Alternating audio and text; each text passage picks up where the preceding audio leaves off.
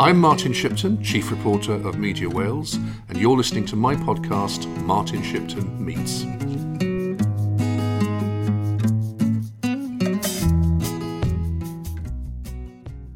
It's Martin Shipton, and today I'm with Geraint Talvan-Davies, who has for many years been a major player in Welsh civil society.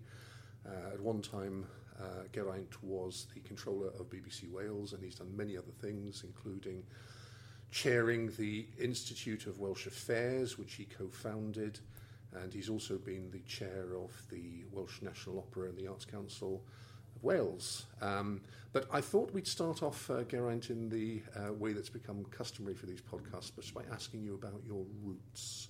So where are your roots in Wales? Well, I suppose I grew up in Barry, Swansea and Cardiff, so I've done a kind of Glamorgan circuit. Although I was actually born in Carmarthen. My father, before he went into the BBC, strangely enough, was a pharmacist. He had a chemist shop in Swansea, which he lost in the Blitz in February 1941.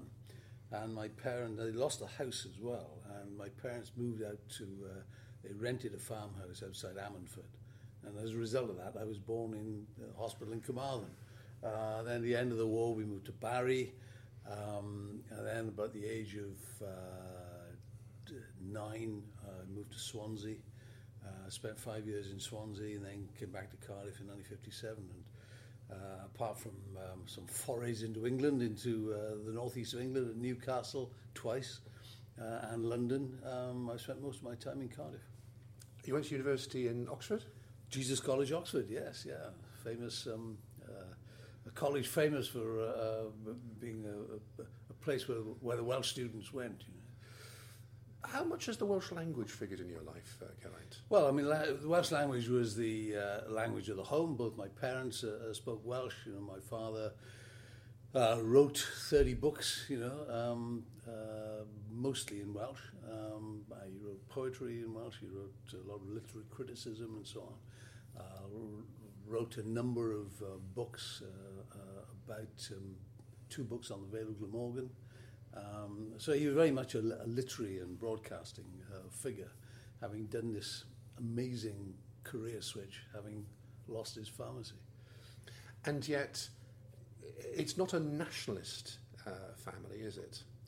No, I think my father was a Liberal councillor on Barry Town Council. Well, I actually think he called himself an independent. But his brother, Alan Talvan-Davies, stood as a Liberal candidate in Carmarthen on a number of occasions in the 50s, but pulled out, I think, after the 59 election. And who knows, if he'd stuck around, you know, Gwynfor Evans might not have won. Did politics as an activist ever attract you? No, it didn't. I tell you why. I went into journalism, started as a trainee here at the Western Mail in '66. And at that time, the Thomson papers, they owned not only a lot of regional papers, they also owned the Times and the Sunday Times. And Thomson sent me on a kind of tour of Britain, where I went off to work on a newspaper in Newcastle, the Journal, and then I came down to work for the Times, and I spent some time with the political team in Westminster. And I think that put me off politics. I think a lot of people, particularly, I think, you know, you talk to business people and they say, you know, oh, I think I'd like to go into politics. And actually, what they see themselves as is ministers, you know, taking decisions. But in fact, most of the people in Westminster are backbenchers. They are lobby fodder. And I think it's a terribly tough existence. I think there are other things to do in life, you know. Although I have to say, I respect politicians, you know. I think there is far too much denigration of politics. Most people, I think, are in politics for very, very good motives. Tell me a bit about your journalism then, Geraint, because obviously you started off in newspapers, went into broadcasting and had a very distinguished broadcasting career. So what about the transition from newspaper journalism to broadcast journalism? Well, I mean, basically my sort of my career as an employed person had sort of three parts to it, really. 12 years in newspapers, 12 years in ITV, and 10 years in the BBC. In newspapers, I started here on the Western Mail as a trainee. I became the paper's first Welsh Affairs correspondent, which was really sort of fascinating because one saw the beginnings of the whole devolution process, the Commission on the Constitution, first under Crowther, and then after he died, it became the Kilbrandon Commission. So I did a lot of, I sort of got involved in politics. Partly, I think, I did a postgraduate degree in the back bar of the old arcade pub in Cardiff, because that was the meeting house, mainly for Labour Party members. People like Rhodri Morgan, people like Ted Rowlands, people like Barry Jones, the late Barry Jones. It was a great place to discuss politics, and I suppose it was a great place for a journalist to go to pick up stuff. That's right. And then what took you into broadcasting? I went into broadcasting in 1978, and it was a very, very difficult time.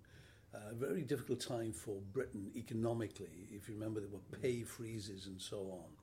And to be honest, any prospect of sort of development at the Western Mail at the time seemed to have ground to a halt. And I was suddenly offered a job of head of news and current affairs at HTV Wales. So I switched into that. And it was really a baptism of fire, because I went there in September 78. And of course, the beginning of 79 was the first referendum on devolution. And I chaired some of the television debates on that in 79. And I stayed at HTV then until 1987. I became assistant controller of programs, looking after not just news and current affairs, but educational programs, documentaries, and so on. And it was during that period that I was exec producer on the History of Wales series, The Dragon Has Two Tongues, with Winford Vaughan Thomas and Gwyn Alf Williams. And then I left HTV in 78 and went up to Newcastle as director of programs with Tyne Tees Television, which was fascinating because the North East had many similarities to South Wales. It was politically it was very much a Labour area. There was a lot of heavy industry, sort of shipbuilding, coal, and so on. The one thing that was different, though, from Wales, there was in sort of business and social life in the northeast of England, there was a seam of old money. The big landowners of Northumberland. And that's a seam that doesn't actually exist in Wales, it seems to me, or to a much, much lesser extent. So you found on the board of Tyne Tees Television a lot of these old families, who seemed to own half the county. I think Nicholas Ridley was from that family. Well, he was. I mean, there was Sir Rafe Carr Ellison, who, as I say, owned half the county. There was the Viscount Ridley, which was Nicholas Ridley's brother, who was on the board. There was a man called Paul Nicholson who owned Vaux Breweries. There was a guy called Robert Dickinson, who was part of the Joycey family, who was a sort of legal advisor to just about everybody on the board. And I think the chair of Border Television across the Pennines, another titled gent. So it was oddly different to Wales. I'd expected the North East to be very much the same, but it had a few extra dimensions. In working class terms, it was quite similar, wasn't it? With the In working class emphasis on terms, it was mining? very, very similar. And of course, it was also it was a period after Dan Smith and all the sort of jiggery-pokery that went on in the northeast around, He, of course, around was property development. the leader of Newcastle City Council. He was the leader of was jailed Newcastle for City corruption. Council, and he was largely responsible for a lot of the urban redevelopment of the centre of Newcastle. Eldon Square and all that. But ultimately, he went to prison. He did. There were... It was a different level of corruption from that which appeared in Swansea a few years later, but not dissimilar. Yes. So, when did you come back to Wales then, Geraint? I came back to Wales in 1990 as controller of BBC Wales. So I had 10 years really, from 1990 to 2000 at the BBC, and it was a really fantastic period. I mean, I loved that job. It was wonderful. And of course, in that period, we had the real move towards devolution, because after the 79 referendum, it had really knocked the stuffing out of pro-devolutionists to a large extent. It had. I mean, I think the thing that really revived it was the miners' strike. That altered the whole political climate in Wales. There were elements in the Labour Party that sort of, really started to push devolution. There was also, of course, the work of my good friend John Osmond, famous book "Wales: The National Question" again. So there were lots of things that happened in the late 80s and then early 90s, and I was glad to be able to be there. Really, I left the BBC just after the opening of the National Assembly. Thing is, of course, that it's different being involved in broadcasting to being in newspapers, isn't it? Because in newspapers you can take a stand on a particular issue. Yeah. Did you find it frustrating that as the controller of BBC Wales, although obviously your heart was very much with the pro-devolution cause, you couldn't overtly espouse it? No, I mean it is frustrating, but there are things you can do quite properly, I think, within an impartial organisation like that, to make sure that the debate is properly exposed. I mean, the thing which surprises me looking back is that from 92 until 2000, I also chaired the Institute of Welsh Affairs. And to be honest, I'm amazed that I got away with it. And I don't think that anybody today could do those two things, because you've now got 60 politicians here in Cardiff Bay, looking over your shoulder the whole time. There is much more partisan politicking going on, really on your doorstep, so you couldn't do it today. I mean, I took the view that the role of the Institute of Welsh Affairs was not party political, and that in a way it was to pursue current affairs at a deeper level. Yes. That was my justification. That was my justification for it. And I mean, the good thing was, politicians didn't seem to mind. There are those, of course, outside it. There are some. I have heard some sniffy comments over the years about the IWA, where people have, in the Labour Party, who perhaps some of them saw it as some sort of crypto-nationalist organisation. Have you ever heard that? Well, I mean, I've heard lots of descriptions. The most famous description that I heard in the early days of the IWA was that it was the Conservative Party in drag. That's what they used to call the church in England. Well, some people thought it was a sort of a front for business, and there was a lot of business involvement in it. I mean, one of our tasks was actually to get the business community to think, which was quite something. There was a certain worry, I think, in the Labour Party. There was, particularly, I think, after John Osmond, who was sort of overtly nationalist himself, But there was always a cross-party mix on the board of the IWA, which was important, I think. And as you said, it was founded at a quite crucial time, and it followed through to the referendum. I suppose what you were seeking to do with the IWA, as you say, you were hoping to make the business community think. Well, but at that time, I mean, was there much at that stage of a sort of national civil society, would you say, or did you? No, I think that civil society was relatively weak. The power base was in London. Basically, the setup in the Welsh office, you had 3 ministers. Sometimes only 2 ministers. I remember when Peter Thomas became Secretary of State in 1970. And they did away with the 3 ministers and at the Welsh office and got it down to 2. And I remember Sir Edward Pugh, the permanent secretary, saying very haughtily at the time, why on earth do we need 3 ministers? We can knock this off sort of, part-time job almost.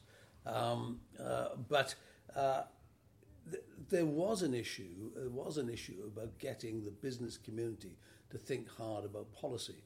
And interestingly, one of the inspirations behind the Institute of Welsh Affairs was Nick Edwards, sadly who died only recently. He was the Secretary of State for Wales. He was the Secretary of State for Wales, Nick Edwards, later Lord Crickhowell. And in fact, he was a specific inspiration.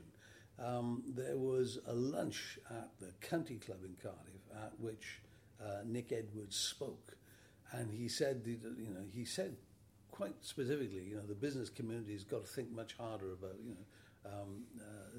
about sort of policy issues. And in fact, that's what led Keith James, who was then the senior partner at Eversheds, and I. We'd known each other a long time. We'd been in school together. And we jointly wrote a paper which suggesting the creation of a kind of a Welsh think tank. Keith was on an advisory board at the Cardiff Business School at the time, and he sort of put that paper on the table there. And one of the people around the table was David Waterston, who was the chief executive of the Welsh Development Agency. And he said, hey, this is a good idea, and he put some seed money into it. So the WDA actually put some seed money into the IWA. In the run-up to the referendum in 97, presumably you had great hopes for what a National Assembly could achieve. In terms of looking back now, how much of what you hoped to achieve has been achieved? You would have to say overall it has been disappointing in terms of changing the sort of economic circumstances of Wales. If anything, we've gone backwards. I don't think that is the fault of Welsh government. I think that, not wholly. I think one of the difficulties is that what you realise is that to improve the economic circumstances of Wales within the UK context, you've got to get the UK government and Welsh government actually, be pointing in the same direction. And I think that one of the difficulties is through the 80s and the 90s, Westminster government was content to let the UK become less equal geographically. I think you've seen the sort of enormous growth of London, which has actually sucked the place dry in some respects. So in that sense, I think it's been a disappointment. In another sense, I don't think it has. I think that civil society is much stronger than it was. I think there are lots more organisations in being. I mean, strangely, I may be claiming too much credit here, but it's amazing how many of our university institutions have set up institutes of Welsh this and Welsh that, to actually sort of think on policy matters. But I think there has been, it's been problematic. I don't think Welsh government has been strategic enough in tackling the economic issues. To what extent do you think that this edifice of civil society, if you like, that has built up since devolution, has actually cut through to people living at the grassroots? Because I have heard people argue, perhaps most notably Jeff Jones, the former leader of Bridgend Council, that there is this huge divide in Wales between the legal Wales, as he refers to it, I think taking inspiration from Italian history, and real Wales, if you like. I mean, do you think, are you conscious of such a split? Well, I think you can argue that kind of split exists in most societies. I don't think that Wales is any different in that respect. I mean, the real problem is that we have economic inequalities. The difference between the coastal strip here in the southeast and the valley's only 9 miles north, is awful. And that is because a well-paid industry was closed down without any kind of plan B. Now, I don't think that was the fault of Welsh society, but that is what happened, and I think that we've struggled to find an answer for that. So, but I don't think that is because civil society is disconnected. In fact, a large part of Welsh civil society is connected with social conditions. I mean, if you take something like the Bevan Foundation, that is very much engaged in social conditions. You take a lot of the housing association movement, that is very, very close to social conditions. You take some of the charities around housing and homelessness, they are very, very close to the poor social conditions of people. So, all in all, I don't buy that argument. It's inevitable, I think, that organizations that get involved with the development of policy and the pursuit of policy, it's going to seem like a different activity to dealing with the problems of people on the ground, but it's horses for courses. Now, Geraint, you've just published a book, which is called Unfinished Business, Journal of an Embattled European. Now, this stems from your involvement, your senior involvement in the Remain campaign at the referendum in 2016 in Wales, which you chaired here. Coming from the element of the discussion which we've just had, and I enjoyed reading the book. There are quite a few essays in it, some of which were originally published in the Western Mail as op-ed pieces. But I remember as I was reading through it a couple of days ago, coming across this passage from one of the essays, which is called Call to Arms.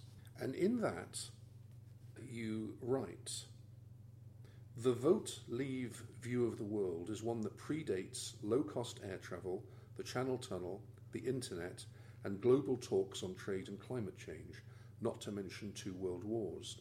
It is a view of the world and of our future that on the 23rd of June will be rejected decisively by a Wales that will show itself once again on the progressive side of history."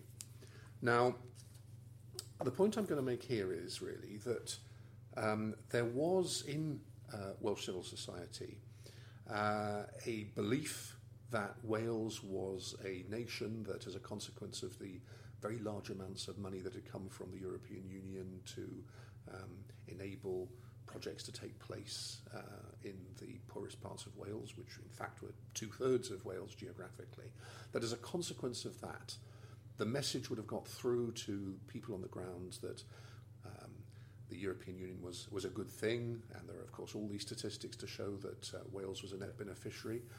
And yet, in fact, people like yourself were deluding yourselves into believing that was the case. And in fact, we'd already had at that stage UKIP getting an MEP elected in Wales, and that in fact a lot of people on the ground were prepared to vote Leave, which they did, and the majority of people vote Leave. Yeah. Did that come as a shock to you? No. The piece you quote, for example, I did wonder about actually putting that in the book, but I thought, no, it's got to go in. I mean, you've got to remember that was written. I was chairing a campaign, right? And you've got to tell people in a campaign that you're going to win. I think there were worries, and I think that those worries became increasingly so. During the campaign itself, I think the campaign itself was wrongly framed. I think what happened in that referendum campaign, I think large parts of Welsh society, that had the rough end of the deal for 20, 30, 50 years, right? They were going to kick a cat somewhere, right? And Europe was the available cat, and it got well and truly sort of kicked. And that I can understand. I think the referendum campaign was winnable. I think a lot of things went wrong.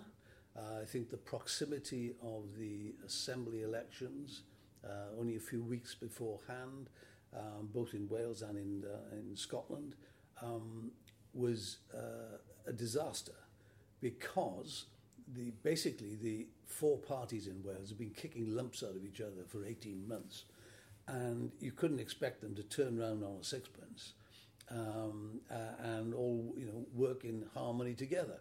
And in fact, we didn't even manage to get a launch campaign with all the parties together. We had it planned, and at the last minute, Cameron Jones had to pull out to go to Delhi because of the crisis over the steelworks in Port Talbot. So circumstances were not propitious, and basically, I don't think the parties were able to get the troops out in the way that they had been able to get the troops out in the 1997 referendum on devolution. Quite apart, and that is apart, those are particular Welsh circumstances, quite apart from, I think, the Remain campaign centrally, which was misconceived. I mean, because I was chairing the campaign in Wales, I sat on the board of Britain Stronger In with Davy Wigley, and we were both very concerned because that board, in my view, was pretty much a cipher. Basically, the instructions came from number 10 Downing Street. It was all run. Craig Oliver would turn up at the meeting and tell this is what is going to happen. The Prime Minister's spokesman. The Prime Minister's, he was the Prime Minister's Director of Communications. And what worried Davy Wigley, I know, and myself, was that there was no kind of sense of idealism in the campaign. And I think we were turning round, if you like, trying to turn round 30, 40 years of pretty hostile press for Europe. And I think that we paid the price for, if you like, a failure over those decades to really promote the European cause in any way. And oddly enough, one of the great paradoxes is that the most powerful presentation of the European cause has happened since the referendum. I think that the yes side, if you like, the Remain side of British society and even Welsh society is now more exercised about the European issue than it has ever been before.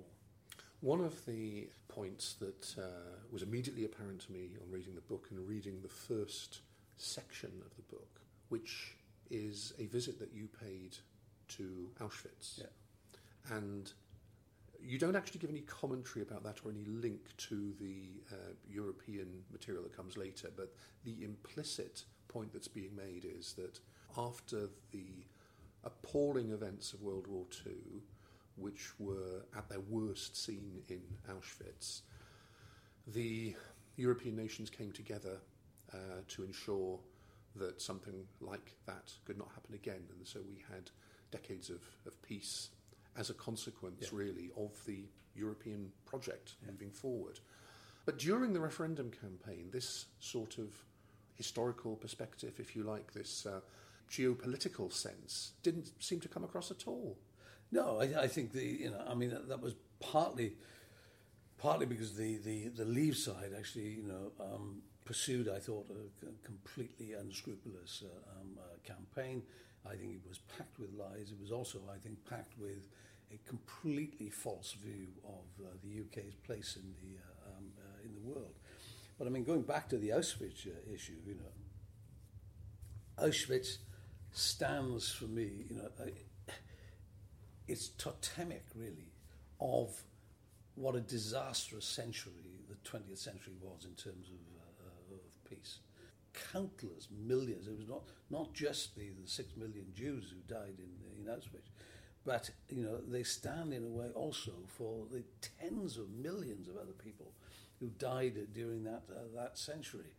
And I find it utterly inexplicable and unpalatable that politicians should actually ignore that fact or pretend that these things can never happen again.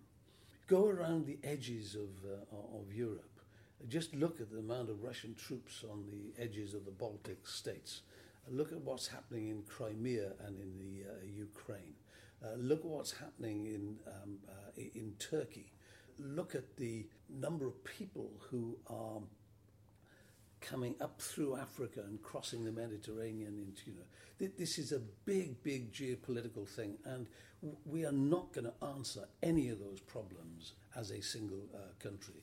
You're only going to answer those problems, I think, on a continental basis. But why do you think the Remain campaign was so useless in not getting that message across? I think Cameron was dreadfully complacent about it. I think history will deal very, very harshly with David Cameron, and I think there were many misjudgments. And what I can't abide about, if you like, the Boris Johnson approach is the frivolity of it. The frivolity in dealing with issues of peace and in dealing with the economic circumstances of a large part of the British population, you know. It is outrageous, in my view, and I do feel a real anger about that. So I think the Conservative Party, demands is responsible for this problem, because essentially it's been around a division in the Conservative Party. But I have to say that Labour also has to take its share of the blame too, and particularly the Labour leadership. You only have to read the detailed accounts of the referendum campaign.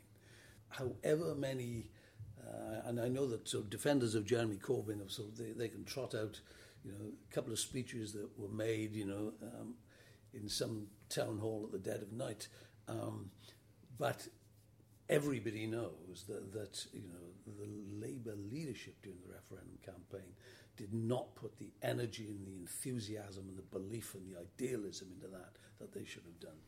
Well, Jeremy Corbyn had a long history of being opposed to the European Union, of course. And I suppose some of his advisors were also involved in that. I mean, Seamus Milne. Yeah, there was no doubt Seamus Milne was a major sort of drag anchor on Labour's involvement in the Remain campaign. And I think that's why I think one of the tasks now really is to get the Labour Party up to the mark. I mean, it is, you know, if anybody's going to stop Brexit, it's going to be the Labour Party. And I think that the more that is done to sort of push the Labour leadership to a firm position on this, the better. I think part of it may be because they were spooked by the vitriolic nature of some of their potential supporters towards them. I remember being down on Barry Island for an event where Alan Johnson, who was the leader of the Labour In campaign, came along, and he was walking along the promenade for a photo opportunity, and there were a number of people who were there who were just, I thought, ordinary people. They weren't people who had been brought there by any opposing group, who were shouting things like traitor at him. The referendum campaign was a very, very ugly campaign. I mean, I can remember standing in Queen Street in Cardiff and having people sort of banging their finger into my chest and sort of in the most abusive way. I mean, it was somebody who believes in rational argument. It was pretty discouraging and quite shocking in its way. But I think the nature of the Leave campaign, you know, let that poison out of the bag, you know, and I think people, particularly with the emphasis on immigration and so on, and I mean, I saw on the streets in Cardiff, overt racism that may have existed, below the parapet, for many years, but it suddenly became overt, and I think in that sense it was a very disfiguring event. At what point did you come to the conclusion that Wales was going to vote leave, Geraint? Well, it was the week before the vote. I remember there was a meeting of the Britain Stronger In board in London, and it was, I think, a day or 2 days before the murder of Joe Cox. And it was clear from the data being presented at that board that things were not going the right way. The opinion was not shifting in our direction. And I remember at that meeting raising the issue and saying, look, if these figures don't shift over this weekend, we're into the last week, what are we going to do in that final week? If you remember during the Scottish referendum, the unionist parties, suddenly found they were behind in the polls, and the vow was pulled out of the hat in the last week. I say, what's going to be our equivalent of the vow, in the last week? And remember, Stuart Rose was chairing, so waved a hand, and said, no, there is only Plan A. And I must admit, I went away from that. He was quite a hapless figure, wasn't he? Because he didn't even know the name of his own organisation. Well, yeah. I mean, but it was. I went away from that meeting really sort of very worried. Then, of course, you had the murder of Joe Cox, and I suppose that some people in the Remain camp wondered whether that would change the atmosphere in any way, but it didn't. But coming back to the Welsh result, let's not forget that if you take England and Wales, right, Wales had the lowest leave vote outside London and the South East. It's much lower than the north of England. So, in that sense, I think the vote in Wales was a bit narrower. I think that's because of the nature of the place, and its political past. And I don't think that it's impossible to think that opinion can be turned round. Obviously, we're now in a position where things have got messy, they've got very complicated. There's a great deal of uncertainty about what's going to happen. Like you, I've been to quite a few conferences which have been held where people have been, in some cases, quite agonised over the situation. But it's very difficult to predict what exactly is going to happen. I know that you have organised a number of lectures that have been given by prominent Remain-type people, and yet even they, I think, would probably say that they don't know what's going to happen. What is your perspective now, Geraint, in terms of what is likely to happen over the next few months? People who know me would say that I'm a serial optimist, and I've got to beware of that. And there are times where I'm sort of quite pessimistic about what will happen. So I have to sort of rely on Macmillan's famous saying, "Events, dear boy, events." And I think it is now difficult to see a deal that will command a majority in Parliament. And wouldn't it be extraordinary if we were to take a decision to come out of Europe on a majority of 1 or 2 in Parliament? That would be an absolute nonsense in my view. So I think there is real pressure building for there to be what is now called a people's vote on whatever deal is agreed. You've seen the publication of a letter by more than 30 politicians. The leader replied, a lot of Labour MPs, Kirsty Williams from the Liberal Democrats and so on. There is a cross-party mood building up in favour of another referendum. I mean, personally, I've grown to dislike referenda. They're a very, very blunt instrument. But I honestly feel that you can't change this decision without it going back to the country. I mean, you could argue that Parliament itself could take this decision. but I think that would be subject to a lot of criticism. So I think you have to take it back to the country. And I think that if we did, I think there's a very strong chance, I think, that we could actually get a decent majority in favour of remaining. The issue will be, what is the question that will be put to the country? And my view would be that remaining in the European Union has to be one of the options. Mrs. May, of course, has completely ruled that out, hasn't she? Yeah, she has.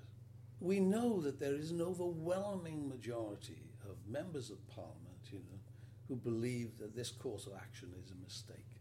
So we would be taking this decision against the judgment of the majority of elected members. And I think, I know that there were people who argued, well, the decision was taken. We're now a good more than 2 years on. We will be almost 3 years on by March 2019, and we know more. We've started to see the complexity of this. Business has started to see the complexity of it. When I look at, say, the Labour Party, some people have argued that the EU would be a block against Labour implementing a manifesto. I think absolutely the reverse is the case. It's not a question of Labour won't be able to do what it wants to do if it's a member of the EU. It won't be able to do what it wants to do unless it is a member of the EU. Because if we pull out of the EU, I think Britain's economic circumstances will be much more difficult. A Labour government traditionally faces some hostility from markets, and I think Jeremy Corbyn, if he suddenly found himself in Downing Street, would face more difficulties from the markets than Tony Blair did in '97. The Labour Party is going to need every possible inch of financial headroom it can muster if it wants to put its manifesto into practice. So, I think that it is certainly in Labour's interest to prevent Brexit happening. It's also in Plaid's interest. Plaid has certainly, has had a feeling for Europe over the years, and it surprised me a bit that Plaid itself hasn't taken a more robust view of the European issue. For me, I don't see any reason why Plaid couldn't have actually gone down the same route as the Liberal Democrats. Isn't it something to do with the fact that the leader of Plaid Cymru represents a constituency that voted heavily for Leave? Well, that may be, but when you look at the situation of the party overall, from 17 seats in 1999, it's now down to about 10. So it has could have carved out a position for itself on this, that might have broadened its support. Another of the points that comes across in your book very strongly is concerns over academic and scientific research. Yeah. Because there are an awful lot of projects that are done on a collaborative basis involving universities in other EU countries which have partnerships with British universities, and Welsh universities, of course, are included in that. What do you see coming from that? I mean, if we leave the European Union, is there going to be huge damage done to academic research and projects of that nature? What you've got to understand is that Welsh universities are disproportionately dependent on European funding for their research, right?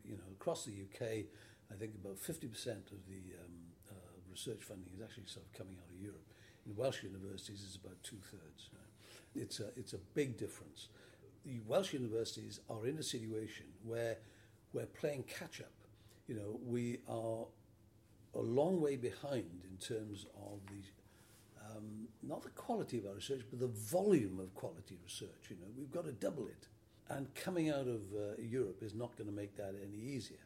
Now, I'm sure that the UK government, it will want to buy its way into the Horizon 2020 budget line in Europe.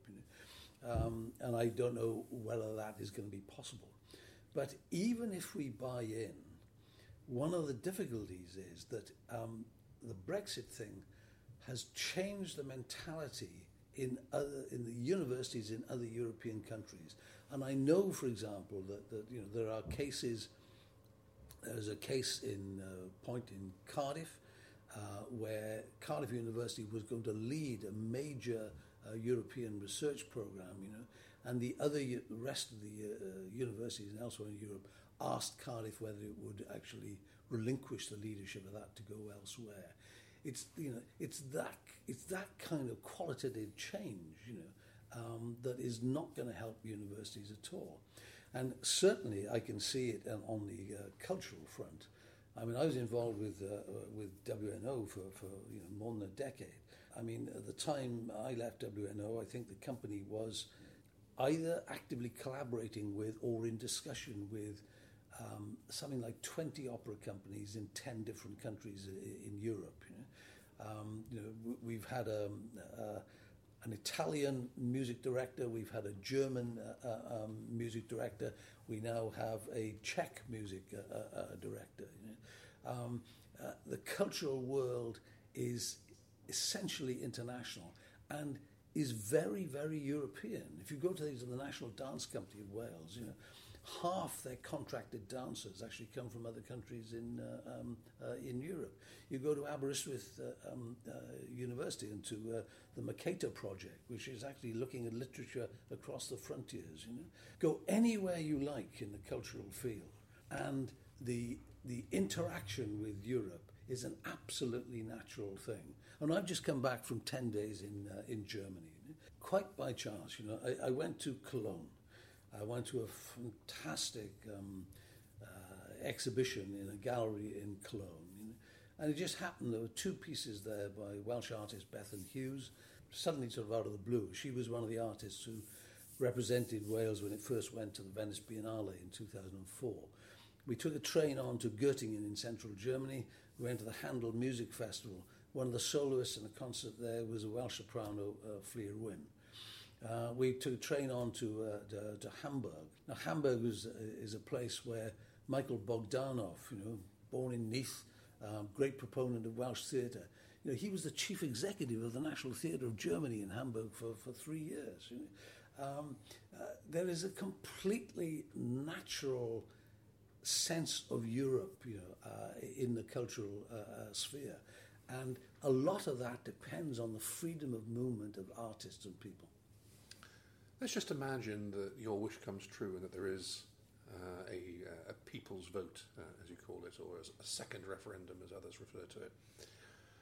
Are you confident that the people who would support a Remain campaign as the leaders of it would be able to come together and mount a campaign that would have credibility and would win? Because we've already spoken about how badly the Remain campaign was organised last time. What is there that makes you think it will be better next time? The result last time. I think that people know where it went wrong last time, and I think that they will hopefully have learnt some of those lessons. We now understand better than we ever did quite how much is at stake for the UK, but particularly for a place like Wales. And I think it is perfectly possible to turn that result around, not to a narrow Remain vote, but to a really solid Remain vote that can be convincing and lasting. Geraint Telvan-Davies, thank you very much. Thanks for listening to my podcast, Martin Shipton Meets. We'll be back for more next week.